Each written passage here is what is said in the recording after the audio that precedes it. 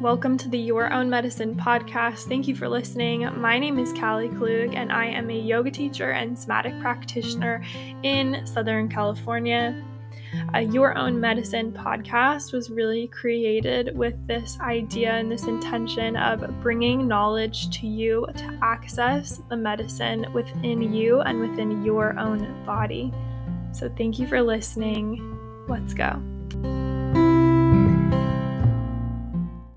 Welcome to this week's episode. I don't know why I'm saying this week because it's not like this is a weekly podcast. It's very sporadic, but thank you for being here. Thank you for listening.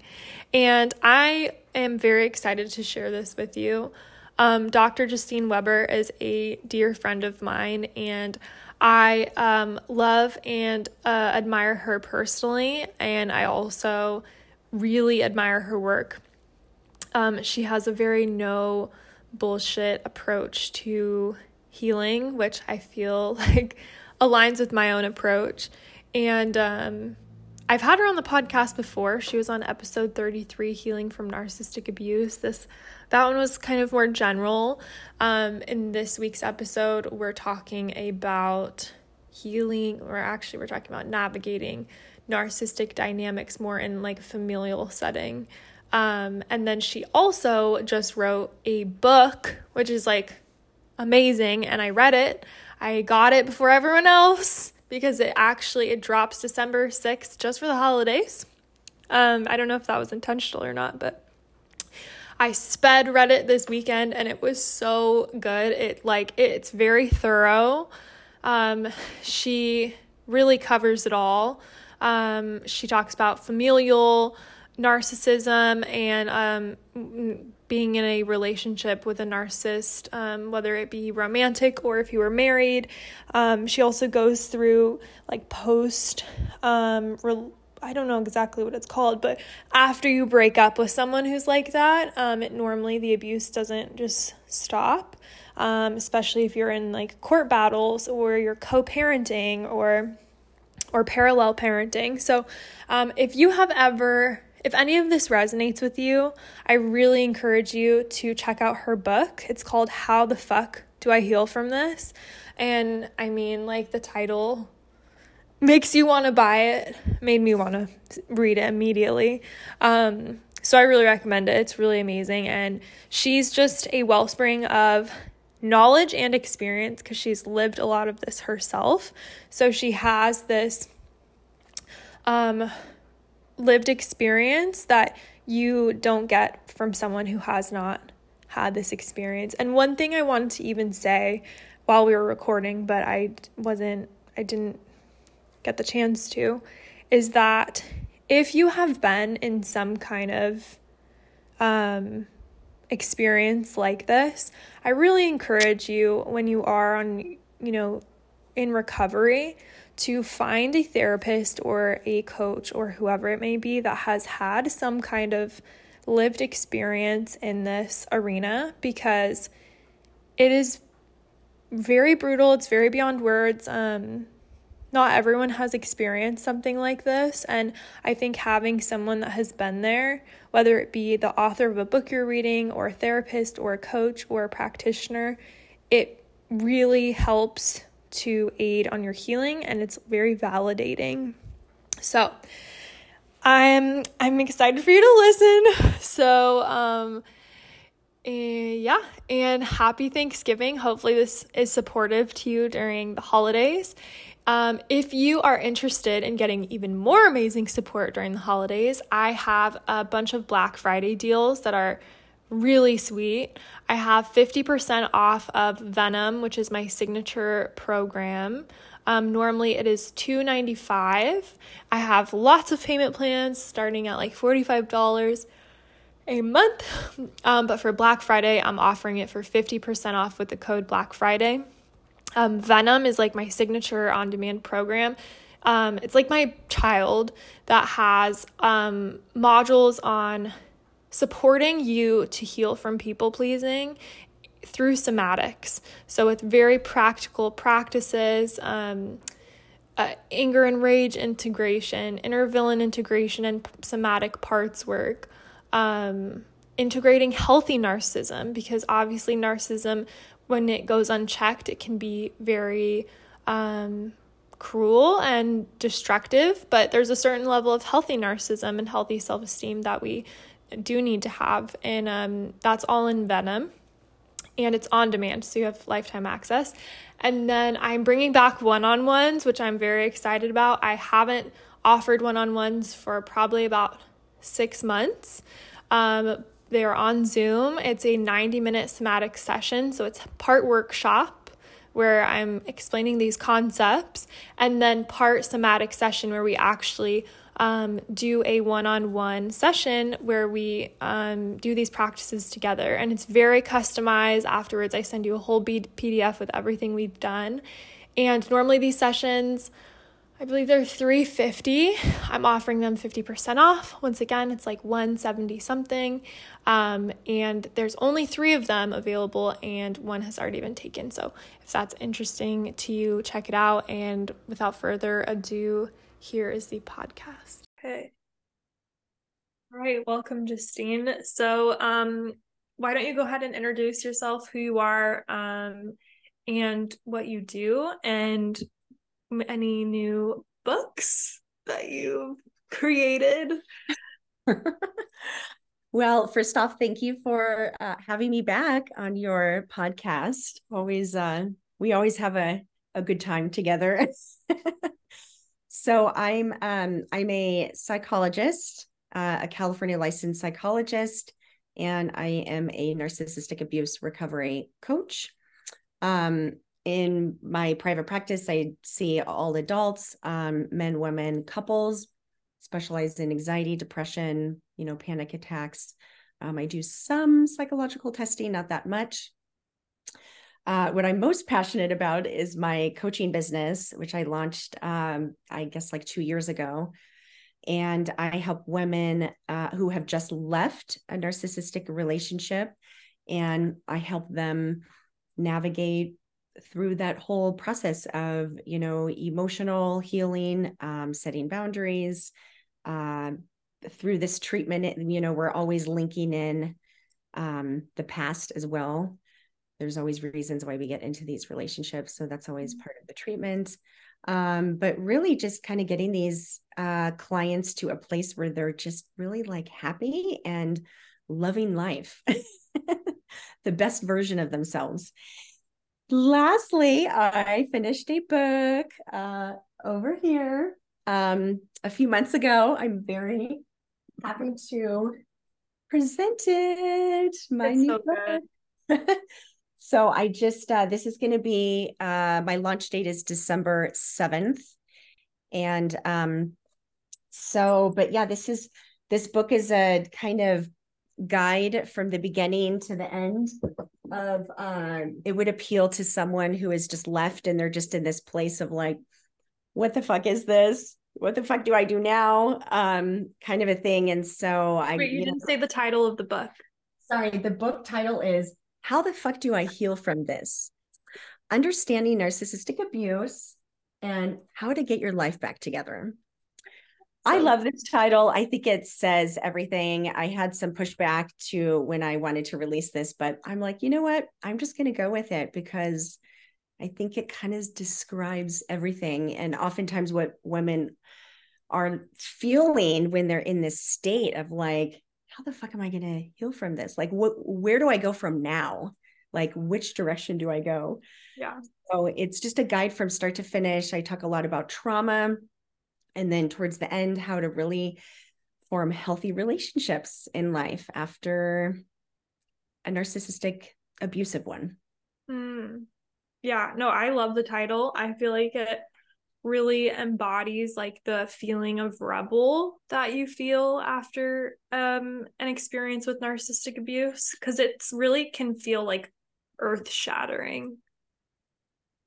Absolutely. It just really shatters, I think, your soul, your heart, your mind with all the rumination. And it really does. And so it's just a matter of like, okay, how can I begin to rebuild all of this, Totally. And I read the book I got an early copy, so I read it. It's so good. I feel like you covered a lot, and a lot of it we'll be covering today, just like in the podcast as well. And we have some questions that people sent in. Before we recorded this, I went on social media and asked, I announced that you were coming, and people had a lot of questions. I think a lot of people have these experience with these dynamics in their romantic and familial life. So, and then on top of that, this episode is really focused on navigating these dynamics during the holidays, which we have Thanksgiving this week. We have Christmas coming up. So, what are your thoughts just like to get it going in that direction on like, just on that in general, like going home during the holidays and going home to a narcissistic family member? Mm-hmm. Yeah, so I think some things that might be helpful for, your listeners to keep in mind is really, well, I think for one, making the decision, do I want to go or not? So that's probably step one. Yeah. Am I going to show up or not? And I think this is a question that is very logical. If maybe your dad is just, you want to see your siblings, you want to see your grandma and your aunt and uncle, and everything is great. Your dad is just so overbearing and tends to ruin things, particularly holidays and events, which that's usually what they do. Then I would really, kind of get quiet and internal and really figure out, is this the best decision for me? Do I really want to go? And so a way that you can kind of navigate that is, well, what would I get from it? If I do go, what do I get from it? Well, the advantage is I'd see, the rest of my family that I really love and would like to see them. Okay, so if that's a priority, that's what you would like to do, then what kind of things can you put in place to minimize the abuse or just discomfort or pain from seeing your dad? So could you set boundaries? Could you maybe sit away from them? Could you distance yourself from this person? So what kind of strategies could you do to try to help minimize that so it's a little bit more tolerable to kind of get you through this evening or weekend? Yeah. I feel like the question of even like, well, do I even want to go is something like a lot of people would be helped to consider because I mean, I know like I've been posting a lot of videos lately on my social media specifically about like, dealing with stress during the holidays, especially around family. And the comments are literally flooded with people complaining about their situations, totally valid. And also, it's like ultimately we have the choice, even though it might not feel like it, especially in these narcissistic dynamics. And maybe you can even speak on that too, of like a lot of times there's, maybe some manipulation that happens when you say, like, what if you don't want to go and you decide ultimately, this will not be good for my mental health to, go to my hometown or whatever this Christmas. I'm going to decide to stay here. And you tell your parents, and one of them is maybe narcissistic. And like, normally those conversations don't go well. So, like, what tips would you give someone who's decided maybe for the first time that this isn't for them and they have to have that brave conversation? Yeah, I think that's a really good question. Do I want to go or should I go? And really get clear about what your answer is, because those are two very different directions that you're going to be taking. If you feel like you should go, why? Like, where are you getting this from? Because it's the right thing to do. Is it coming from your parents? Are you having guilt yourself? Or do you want to go because you're going to get more benefits from going that, surpass the pain that you might be dealing with from, this like narcissist? But The shaming questions are just classic. They are so common. For somebody who's like, you know what? I'm just not Textbook. feeling I'm just not feeling it this year. I'm not feeling it. You know what? I'm really kind of sick of it. Thanksgiving should be about gratitude and love and family and, you know, connection and, love. But what if you don't feel any of those things when you're sitting down at the table with all these people and you're like, hey, pass the mashed potatoes, and it's like all you feel is actually guilt. You're like, wait, I actually don't even want to eat because this is disgusting vibes. Totally. I mean, like I've lost my appetite because I feel sick to my stomach because I don't even want to be around any of you. Like, this is not gratitude. This is not connection. This is not love. This is not safety. I actually feel unsafe at this table and don't trust anybody here. And so it's oftentimes filled with, because these narcissistic relationships, it's not just one person when you're talking about a family at Thanksgiving, it's everything else that it impacts, other relationships, enablers, the grandma, the sister. And so it's just this big problematic family dynamic. It's not just one person. And so oftentimes for Thanksgiving, it's just filled with all this, judgment and feeling bad. And then these, when somebody's like, you know what, I just can't deal with it this year. I'm not really wanting to go, and I'm going to make a stance and say no. And you call your, parents and say, I'm really sorry, I'm not able to go this year. And then you get a phone call from your aunt and, or your sister. Are you serious? What's wrong with you? Like, why would you not go? You have no idea how long mom and dad are going to be around. What if this is their last Oh my Thanksgiving? God, the death card like literally enrages me.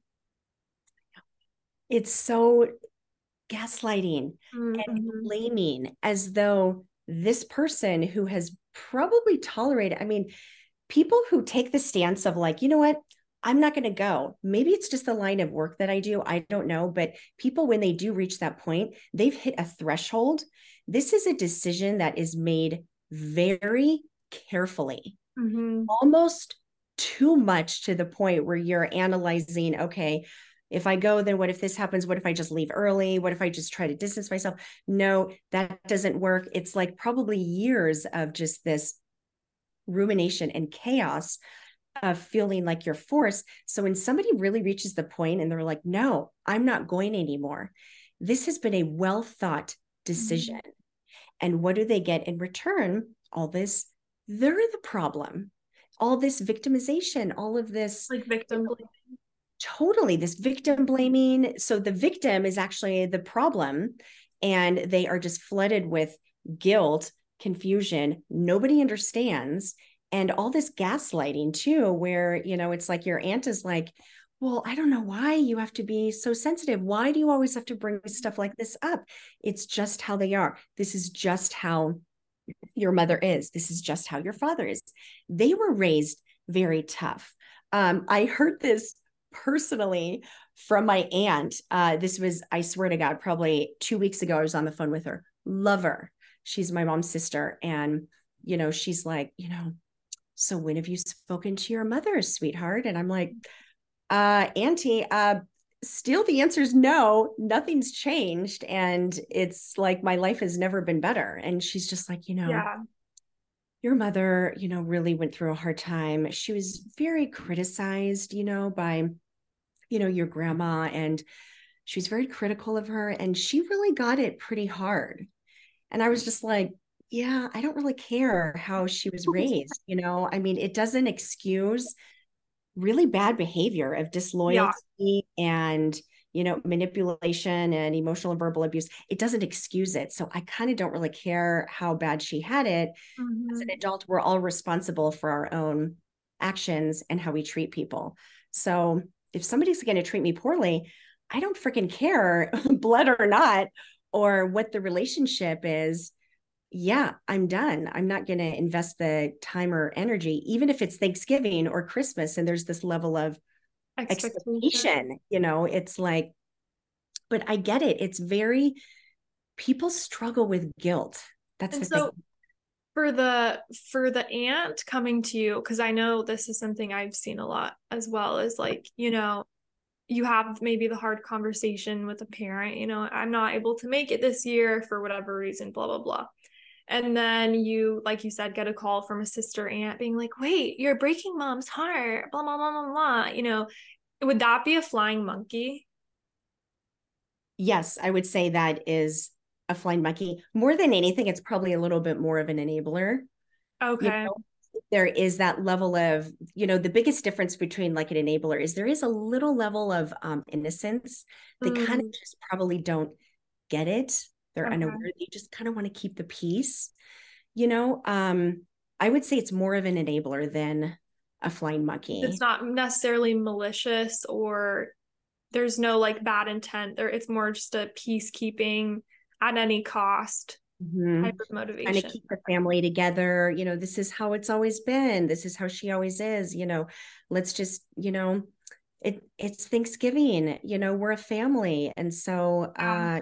we love each other, but I think responses when you hear things like this from people and these questions, I think your response should be, you should clarify, does this person have ears to listen and to Mhm. actually hear me or not? I Yeah. think you Because should this kind of person, identify, is this person like my aunt? I didn't even really go into any detail because I'm like, no, Mhm. she doesn't have ears to listen. She just is this very enabler and wants to keep the family together and believes that children at any age should respect their parents even when their relationship is not working or abusive. That's just how she believes, and I know that. And so for me to Mhm. sit there and go into a lot of detail in terms of why would not help anything. It's not going to change her mind. She's not really going to have ears to listen. So I think your response should be in two different categories. Does this person have, well, actually Yeah. maybe three categories. I just thought, does this person have ears to listen? Yes or no? If they do, then yeah, I would go into a little bit of detail. But really, rather than this person has done that to me, try to stick to why the relationship is not working. I've noticed that over my life, my relationship, with my mom, it's not working for me. It doesn't feel healthy.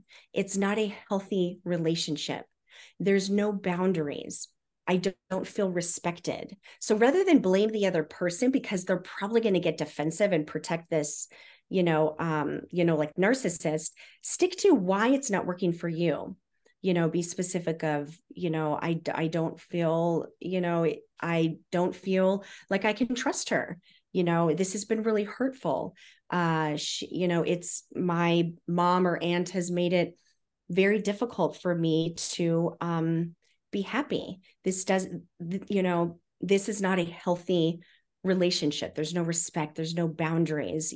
I have felt emotionally, abused or something if this person would really be able to hear it. That could be a strategy with someone who does have ears to listen and has the um, capacity to really understand. And if this relationship you value a lot, then go for it. But the next category is really someone just like my aunt, where I'm like, okay, yeah. If she's like, why aren't you going? Because it's not working out this year. I'm really sorry. I'm really sorry to miss you. I really love seeing you and, your kids, but this year it's just not going to work out. I'm really sorry, but maybe we can hang out after Thanksgiving. Just really kind of try to avoid Mhm. the question and not give specifics. And then I don't know, for other people in the third category where it's just this random person like, Yeah. It's what? like, who even are you? Yeah, I mean, Asking them. if it's just some random person, like, what? You're not going to Thanksgiving? Are you serious? Like, Yeah. you're so lucky to have your parents alive, I mean, I just feel like, Oh my God. like, I don't owe you anything. Screw off. Yeah. I'm not going. I've just been, when people say shit like that recently, I just go, oh, yeah. And just kind of let it hang, you know? Like, well, my parents aren't around. I'd be grateful if I were you. And you just go, yeah. That's a perfect response. I I love just, it. Because you're totally right. There's certain people that do not, like, what are you going to say to freaking Sally down the block? There's nothing you really could say that would really have them understand your situation because they're really not Yeah. asking. Well, they kind of are, but they're really not actually. What they're really asking is it's a shaming question. Why aren't you going to Thanksgiving? Why aren't you, Yeah. respecting your parents and showing up? They're not really asking, like, hey, what's going on? Why did you, I'm curious. Things must have been really bad. That's where my brain goes. Things must have Mhm. been really bad for you to make this decision because this cannot be an easy one. Like this is actually a painful, hard decision. It's not the kind of thing where someone's like, "Yay, I'm not going to go Yeah. family for Thanksgiving." It's mixed with a lot of emotions and sadness and frustration and grief and anger and loss and Totally. but people really are not like asking those questions. So I mean, I think that's really a perfect response. Just let it go. It's almost like a gray rock. Yeah. You be you, I'll be me. Exactly. Because, yeah, I feel like getting into it with someone like that too, it's kind of Waste of time. completely futile.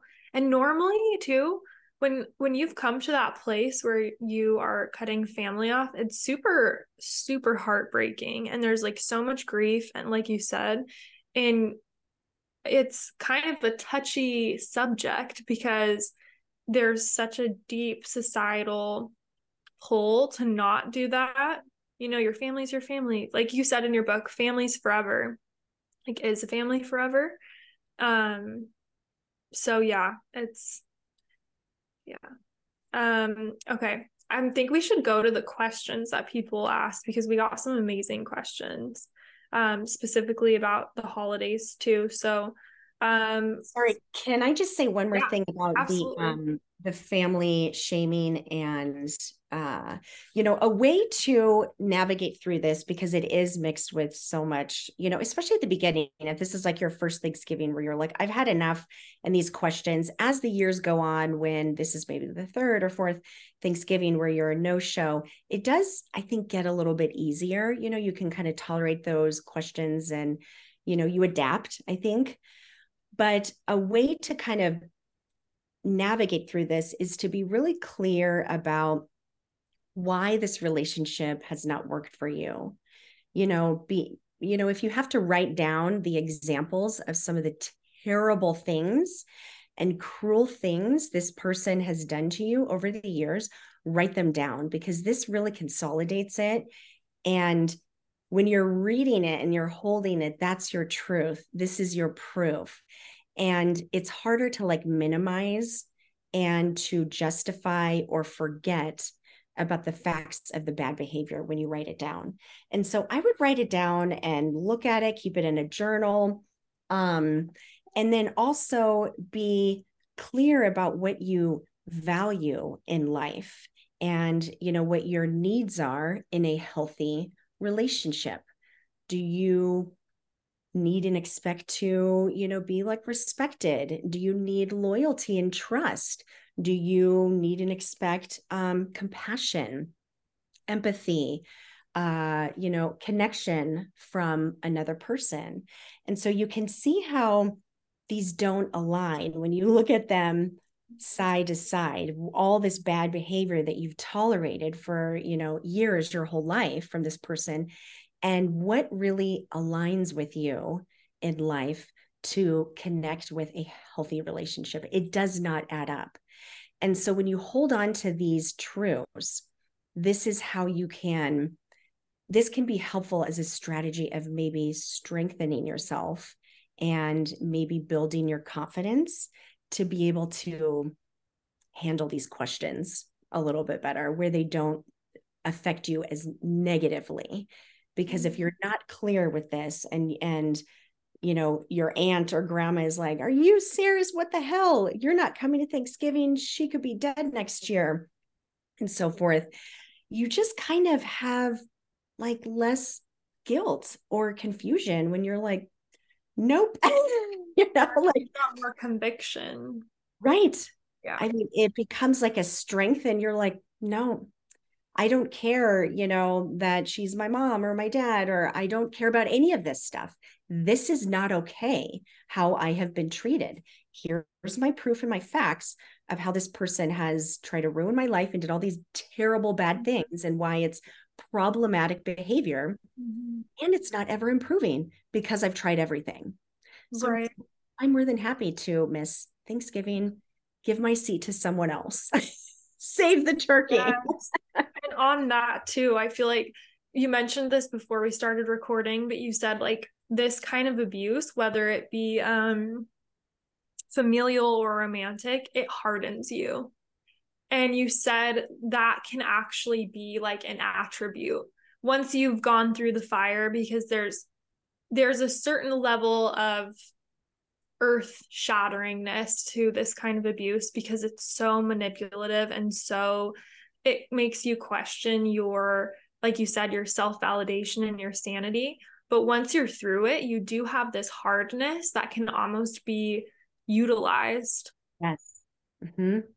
Absolutely. It does. I would say I hear this from almost everybody I've ever worked with. You just feel, broken, and, you've lost everything or so much, and you feel hard, and it really does jade you and your perception. It's, any kind of trauma shapes us for the rest of our life.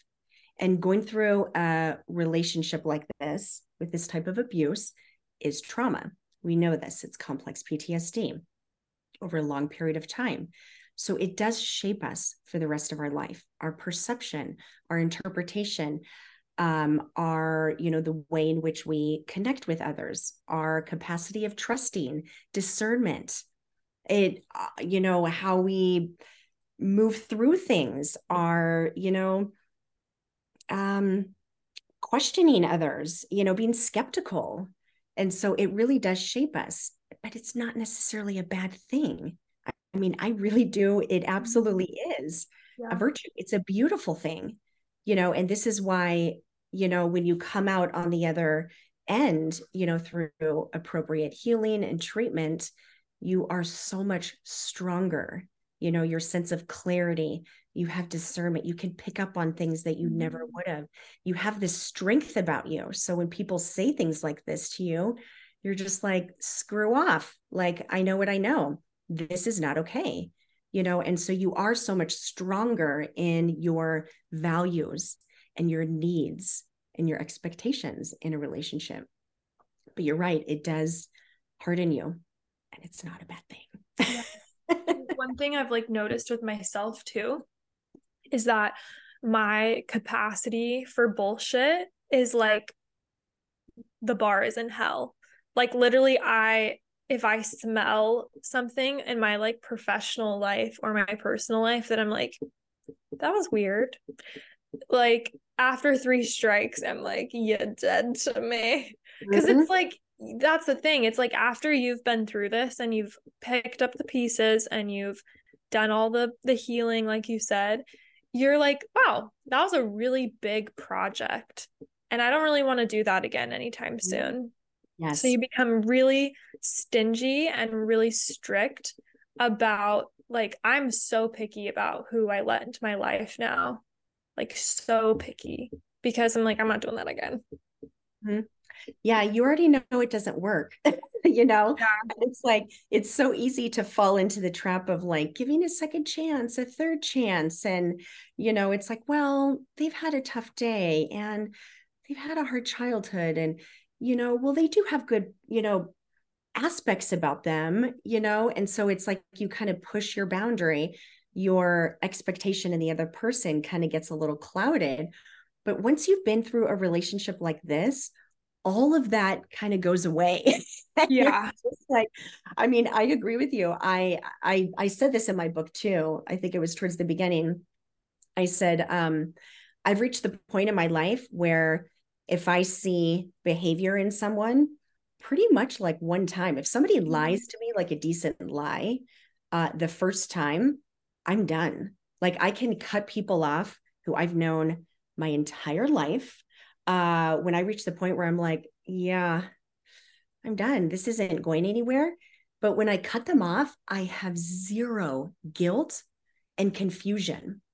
In a way, I'm kind of almost like, yeah, I wish I saw this with more clarity years ago. I did not, but now I do. And I'm not going to tolerate it. But when it comes to friends, I mean, whoopsie, my earring. When it comes to friends, I will like new people, one or two strikes, and I'm like, no, it's almost like you already know where it's going to go. If Yeah, exactly. Oh, wait, I've been here before. or just the toxicity, Yeah. I always say you can always tell if something's toxic when you have that kind of reaction, when there's been a dynamic and you're like, and your response is like, that was weird. Like, it's almost like you can't even describe it. You just know it was weird. Like a smell almost, where you're just like, that's smells fishy, Right. Sense like, I don't know. That was like that gut feeling, I feel. uh-huh. Where it's almost beyond, and I've had that a lot actually, where especially after these last few years where I've tried to tell like all over my partner, I'm like, I can't really put it into words, but something is not right with this person, or they said something that seemed innocent but it felt pointed or whatever, and then something happens with them and I go, I told you. Yeah. It's like, so I feel like that is like definitely a strength that you get. Obviously nobody deserves to go through this and no one wants to go through this, but if you have, that's, I think a gift that it gives you. And one thing I noticed in your book too that I loved was like you were talking about how your current relationship is different than your previous one, and how there's a lot of healing that can be done because like you said in your book, you said something like how when you're used to these dynamics in familial and then romantic, your body and your nervous system just adapts to it. And then when you go into a relationship with someone who's actually very healthy, your body doesn't necessarily get the memo. And so there's a lot of like already programmed, reactions. And then when you're with someone, I think it was on anxious attachment, when you're like, wait, you don't love me. And he's like, wait, yes, I do. And you're like, no, you don't. He's like, yes, I do. And I thought that was really sweet on how obviously we can feel so destroyed by these abusive relationships, but we actually can really heal and repair in healthy relationships. Yes, and new healthy relationships. It's like this kind of slow development. You kind of figure it out along the way, especially if you've like never had. I mean, I work with a lot of people who have, they're like, I've actually never had a healthy relationship in my life. I don't really have a template for it, and that makes sense to me. So the nervous system, we are always just trying to, goes back to homeostasis, what we're familiar with, even if it's dysfunctional or unhealthy, it's familiar. We know what to expect. There's no surprises. And so when you're trying to form those healthy relationships, it's kind of trial and error. Those old thought process patterns are going to creep back in, where, yeah, it is going to be confusing and maybe feel boring. It's probably going to feel boring. That's what I hear. Oh my God, that's totally how I felt with Oliver. We hit a point in our relationship where like, oh, this is so like stable, because I had a really tumultuous ex-boyfriend. And I was like, wow, this is weird that it's calm. What's wrong with us? I don't get this. This must be wrong. Like it feels too calm. Uh-huh. He must not like me. Maybe I don't like him.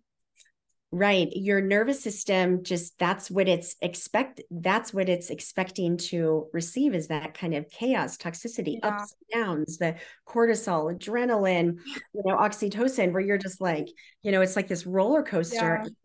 Yeah. The brain and body always it always goes back to safety. And so if we know something, if we have this expectation of what something is going to be like, and there's no surprises, that's a level of safety and familiar, even when it's actually not. So it takes a while for the nervous system to adjust and adapt. And it can absolutely feel boring where you're just like, there's no, I don't understand. I mean, Chris and I have we've been together, I guess, over 5 years. And I think we've probably had a total of maybe 4 arguments.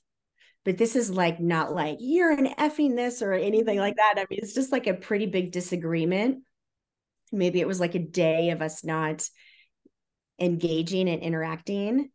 And then we move through it and we're able to like come to a resolution where oftentimes if it's done correctly and well, conflict can actually create more intimacy if it's dealt through appropriately, not as a way of harming the other person or controlling or manipulating, but actually as a way of just kind of like building more understanding and connection. I mean, you can not agree on something, but if you're respectful and kind to each other, then you can kind of get through anything.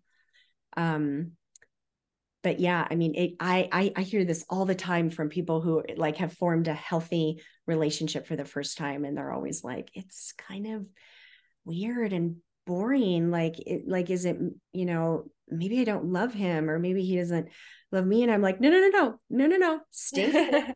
Whoa. Let's just stay here. Let's give your body some time to adapt and adjust. Let's let the cortisol and adrenaline, balance out. And you talked about that a lot in your book as well, like the period of time, like when it comes to healing, especially, I mean, I personally have never had an experience where I'm like married to a narcissist and had kids with a narcissist and had to divorce and stuff. Like all of that is huge and I can't imagine.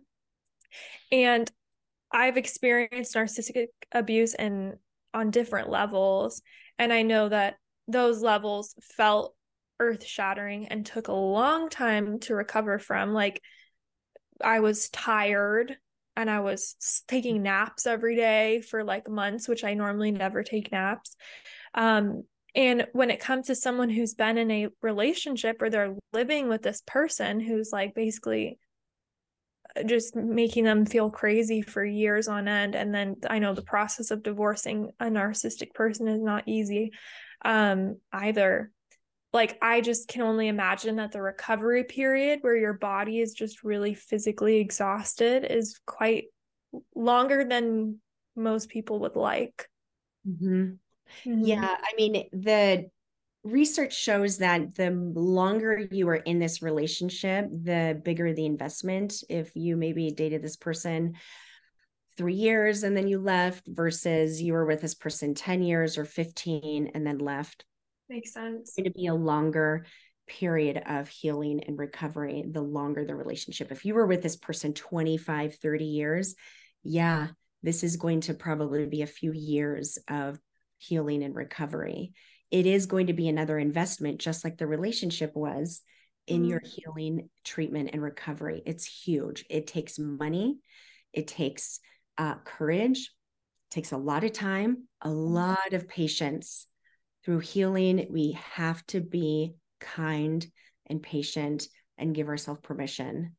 Kindness and self-compassion is huge when you're dealing with and healing from this type of trauma. But it is, I mean, the nervous system, I think this is why we always aligned, because, your work with the body and creating that,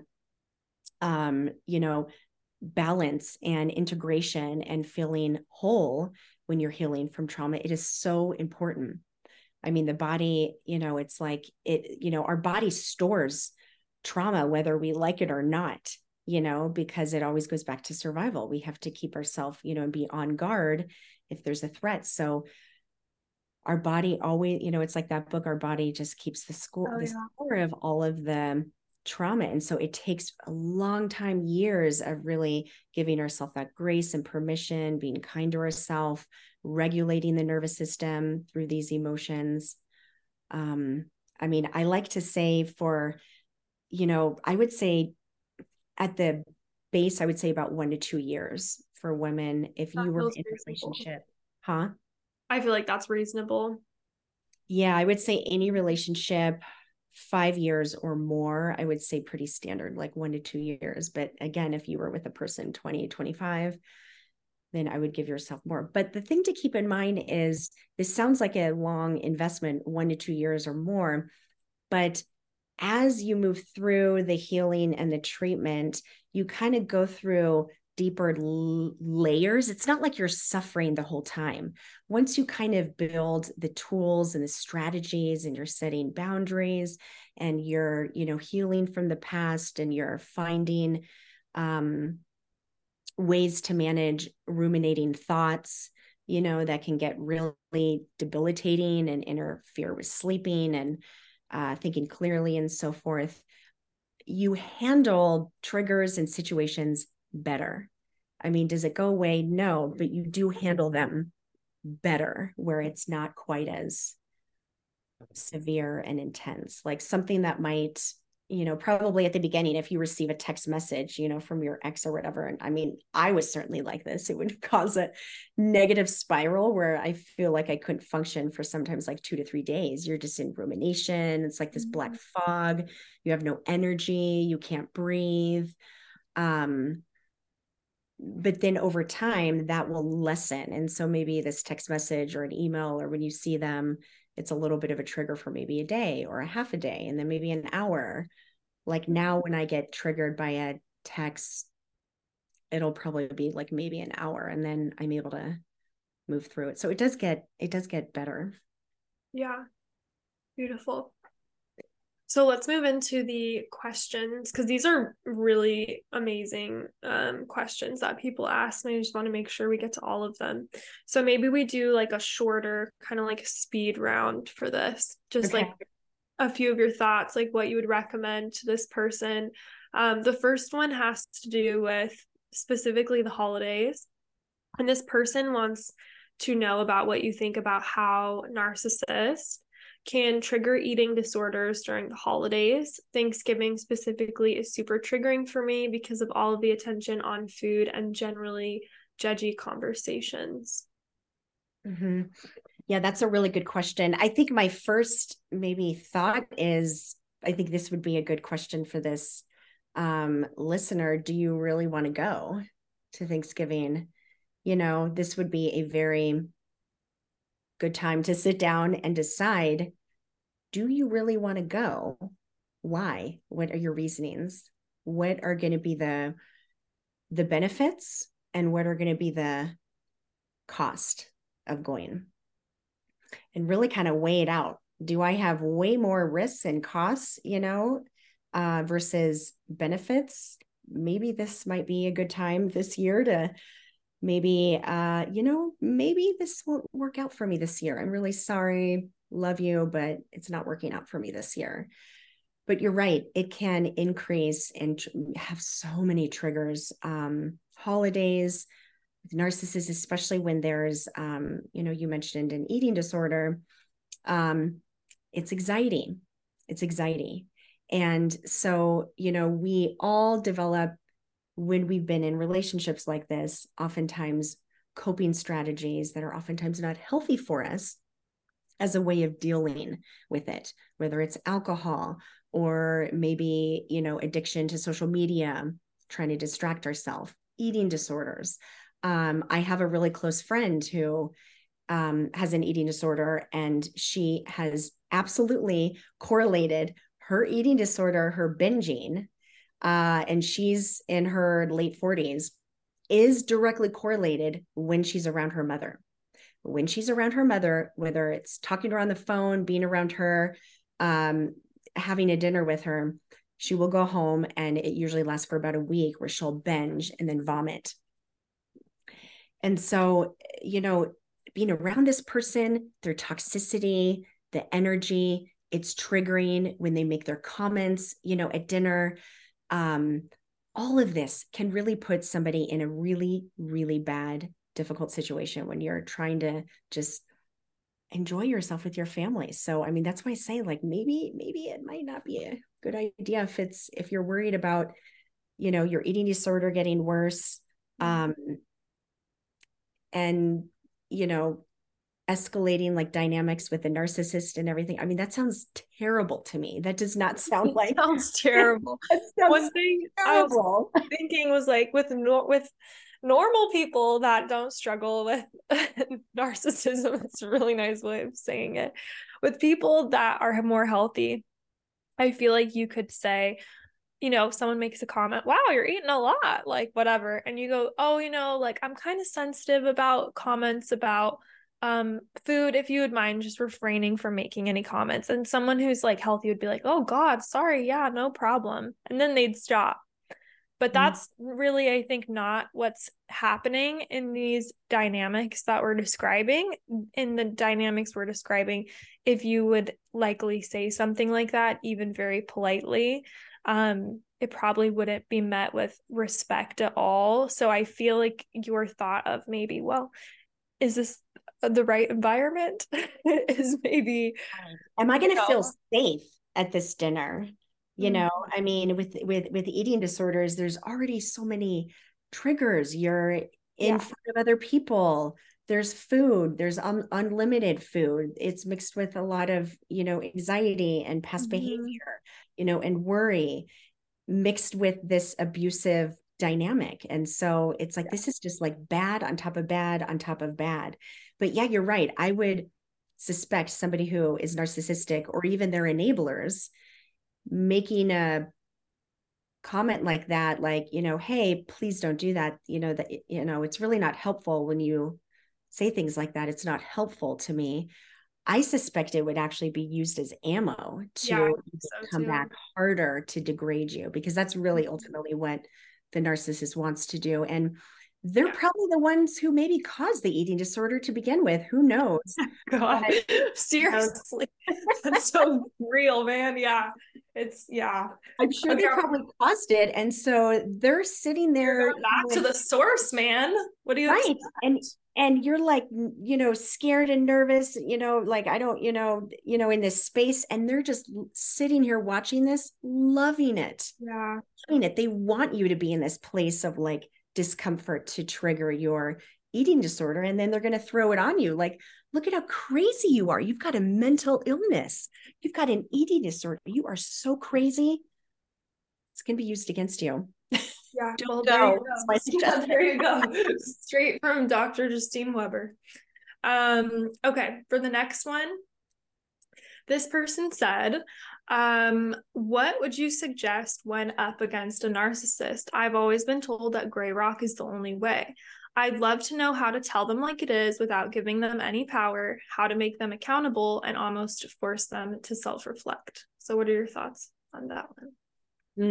So this probably is not going to go how you would like. I think maybe start off by reading my book. I might give you some tips and some insight into the narcissist, because really you need to, having these expectations of, I want them to be accountable. I want them to apologize. I need them to own up to their bad behavior. I got to tell you, this is why these relationships are so complicated, because having these expectations is good. This is a good thing to, if you have a friend and they maybe lie to you, hey, that was not cool. I caught you in this lie. Or why did you do this? I noticed you did that. Why did you do it? A normal person would be like, wow, I'm so sorry. Yes, I did. I'm really sorry. I've been really stressed out. I'm sorry if I hurt you. I didn't mean it. I promise that, it won't happen again. And then you'll probably see maybe better behavior if they're a normal person. But to a narcissist, this will never work out in this way. Mm-hmm. You can have the expectation of, I need them to be accountable. I need them to admit what they did. It will never happen. A narcissist, this image of theirs, of how they're being portrayed and how they're looked at from others, is everything. It's like their oxygen in life. If they don't have this image, their, this reputation, this, validation and all of that from others, it's like they're dying. They need this to survive. So you confronting them of, hey, You need to be accountable. To them, it's like this earth-shattering thing. They will never come back with like, oh, I'm so sorry this happened. They're going to actually probably attack you. It's going to be Darvo. They're going to like deny it. Then they're going to flip it on you and basically attack you and shift blame. You're the problem. Why are you so sensitive? Why do you always do this? Why do you always have to act so crazy? I never did this. You always have to do this. And so it's really going to leave you more confused, frustrated, angry. And, more than anything, it's not going to help improve the relationship. So I would say, first off, adjust your expectations. Like, what do you really want from this relationship? What are you needing from this relationship? And then kind of go from there, if that makes sense. Yeah, I feel like that's very reasonable. And you talk about, I mean, one thing I really appreciated about your book is that you have like actual scripts, like literal lists of things to say, like word by word, because I think that's the thing too with narcissism. Like people that are narcissists really enjoy emotional hooking. And so if you can just give them nothing, like that's usually the best way to go. So right, but I do wanted to, because I think the listener asked about gray rocking, and I wanted to talk about yellow rocking communication. Yellow rocking is another strategy. Again, it just kind of depends on who this person is. Is this person like an ex-husband where you don't have any kids together? And this can be an easy no contact. I would say gray rocking. Is this person an ex-husband and you have kids and maybe a business together?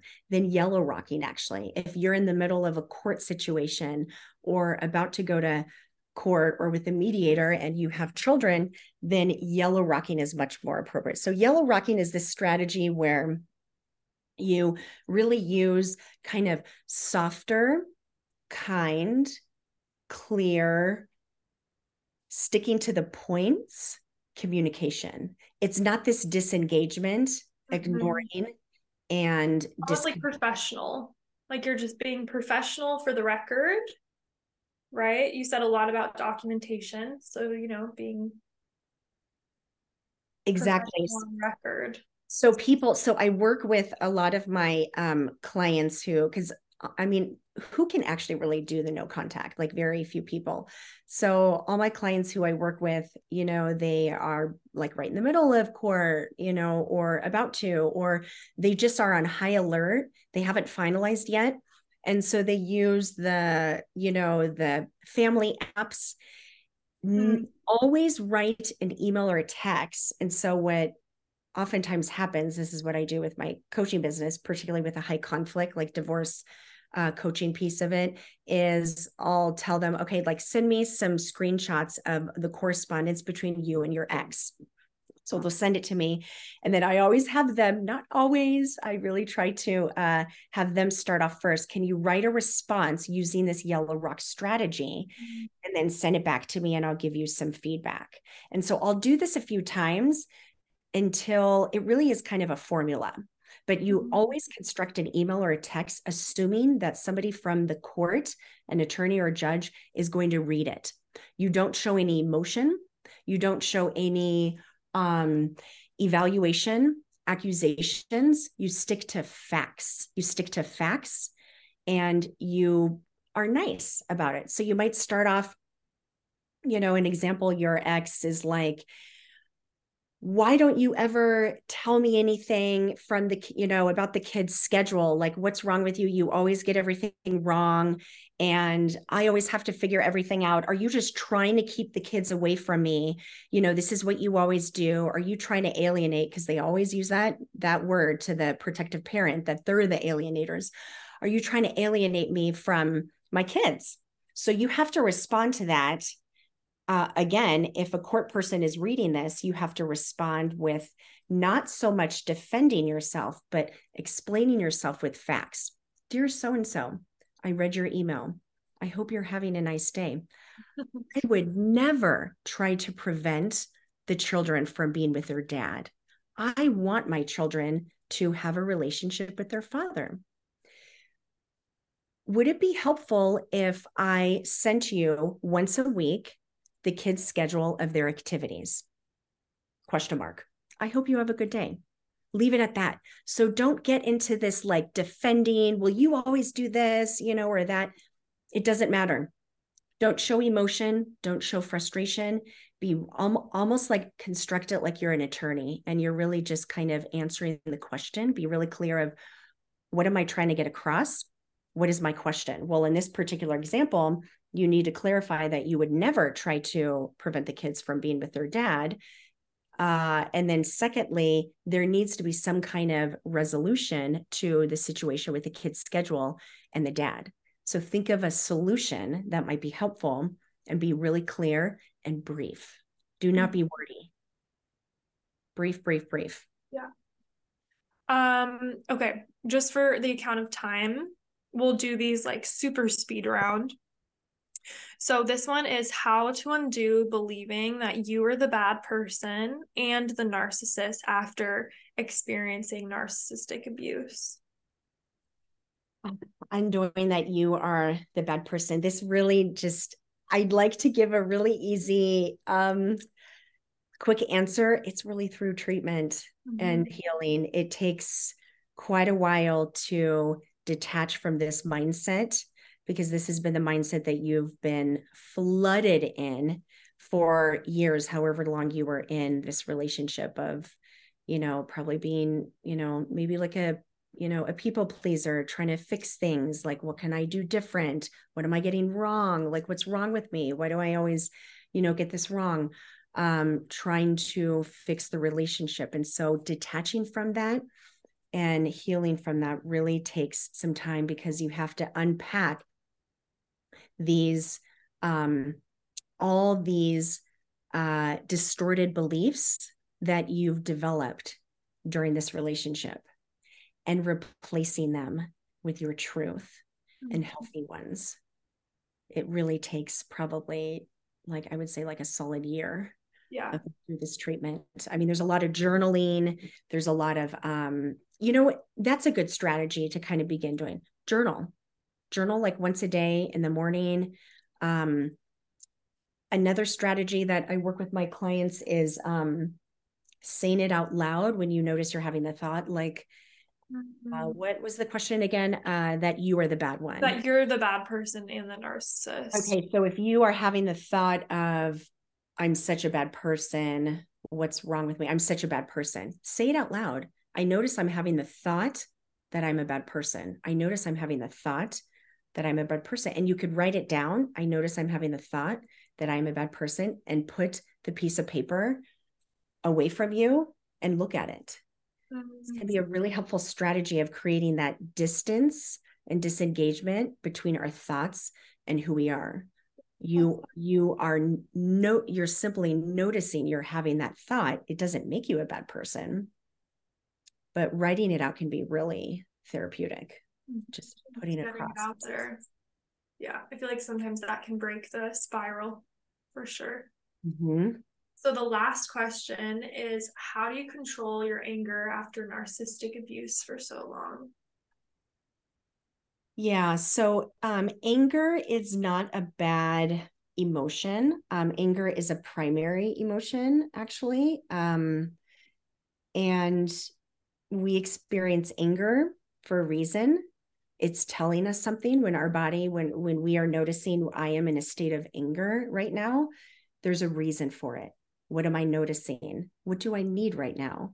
What is this anger about?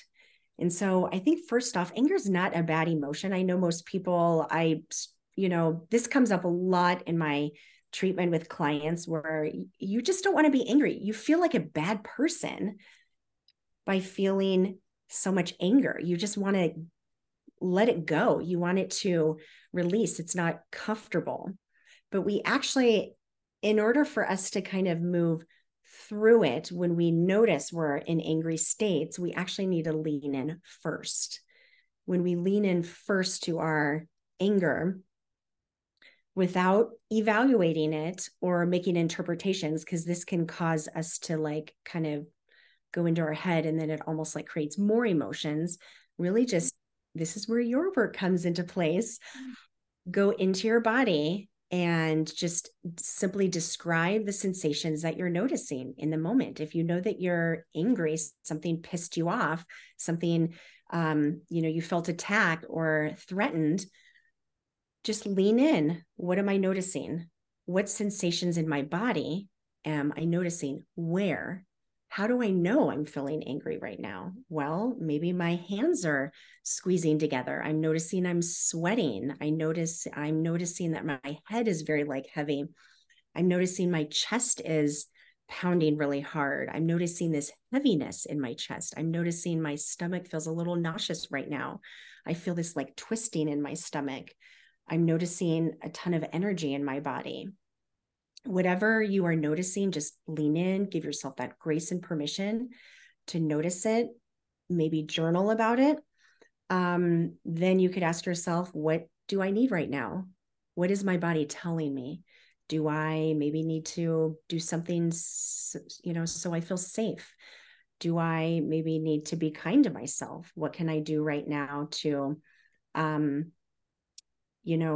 to tell my nervous system that I'm okay and that I'm safe? So your nervous system is reacting with some trigger in your environment, probably from the past. It oftentimes doesn't have anything to do with what's happening in the moment, but it's some trigger from the past. So this is why it's important to lean in, give yourself that grace and permission, be kind to yourself. What can I do that might be helpful? Maybe take a bath, go for a walk outside, journal, maybe call a friend, do some of your amazing breath work. Always helps. But I just really want to clarify for your listeners that anger is not bad. Are there ways that we can regulate it to where we're not feeling like the anger is controlling us? Yes, absolutely, through these strategies, but making decisions in life when we're in that angry state is probably not going to be very helpful. Yeah, totally. That's a good point. And also, just for this listener, coming out of an abusive situation like this, it's super normal to experience anger. Like in An Unspoken Voice by Peter Levine, he goes really deep into that rage response. If that interests you, you can read that book as well. And then also I have a podcast on a whole workshop I did about divine rage, because that's what it is. It's divine anger, especially after a situation like that. So that being said, we're coming up to the end of the podcast. So Justine, I'd love for you to do another little promo for your book, because it's really incredible. And for anyone who's been had any experience with narcissistic relationships, I really appreciate this book because it's from your perspective where you've gone through this. And I was saying this before we started recording, it cuts the bullshit and it's very just real, So if you want to just say any last thoughts you have on the book or just anything that we've gone over in general. Yeah, well, I mean, first off, thank you. I do appreciate it. I mean, like I said, you're the third person who has read this outside of the professionals that I hired in constructing it. But, I wish this book existed when I was going through my situation. I feel like it's a very thorough from start to finish. But yeah, that's really how I tried to. I'm glad that was your experience of the book, because that was really what I had in mind when I was writing it, is just being real.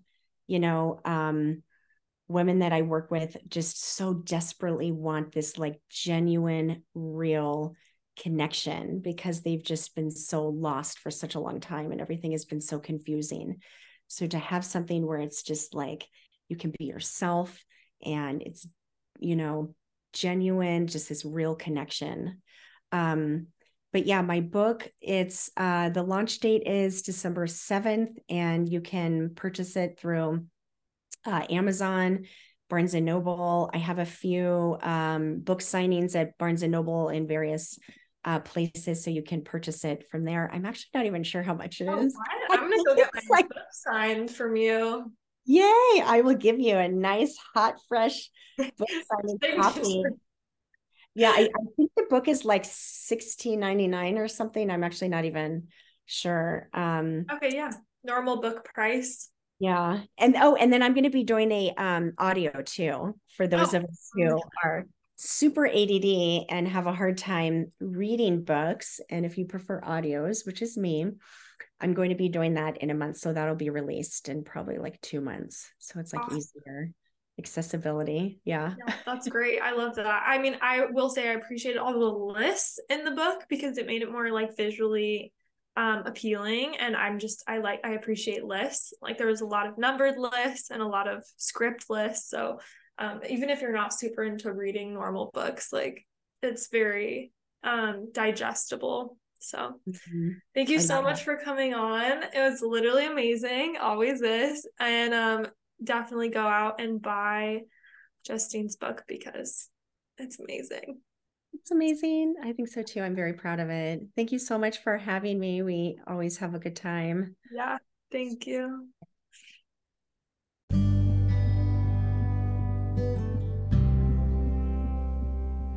That's all for today for the Your Own Medicine podcast. Thank you so much for listening. These episodes do come out pretty sporadically, so if you'd like to be notified each time a new episode comes out, please subscribe on Spotify or Apple Podcasts. And you can always follow my journey along, which I always post when a new episode comes out on my social media, TikTok and Instagram at Kelly Klug Yoga. And feel free to keep in touch. You can also check out my website at kellyklugyoga.com. Thanks for listening and see you next time.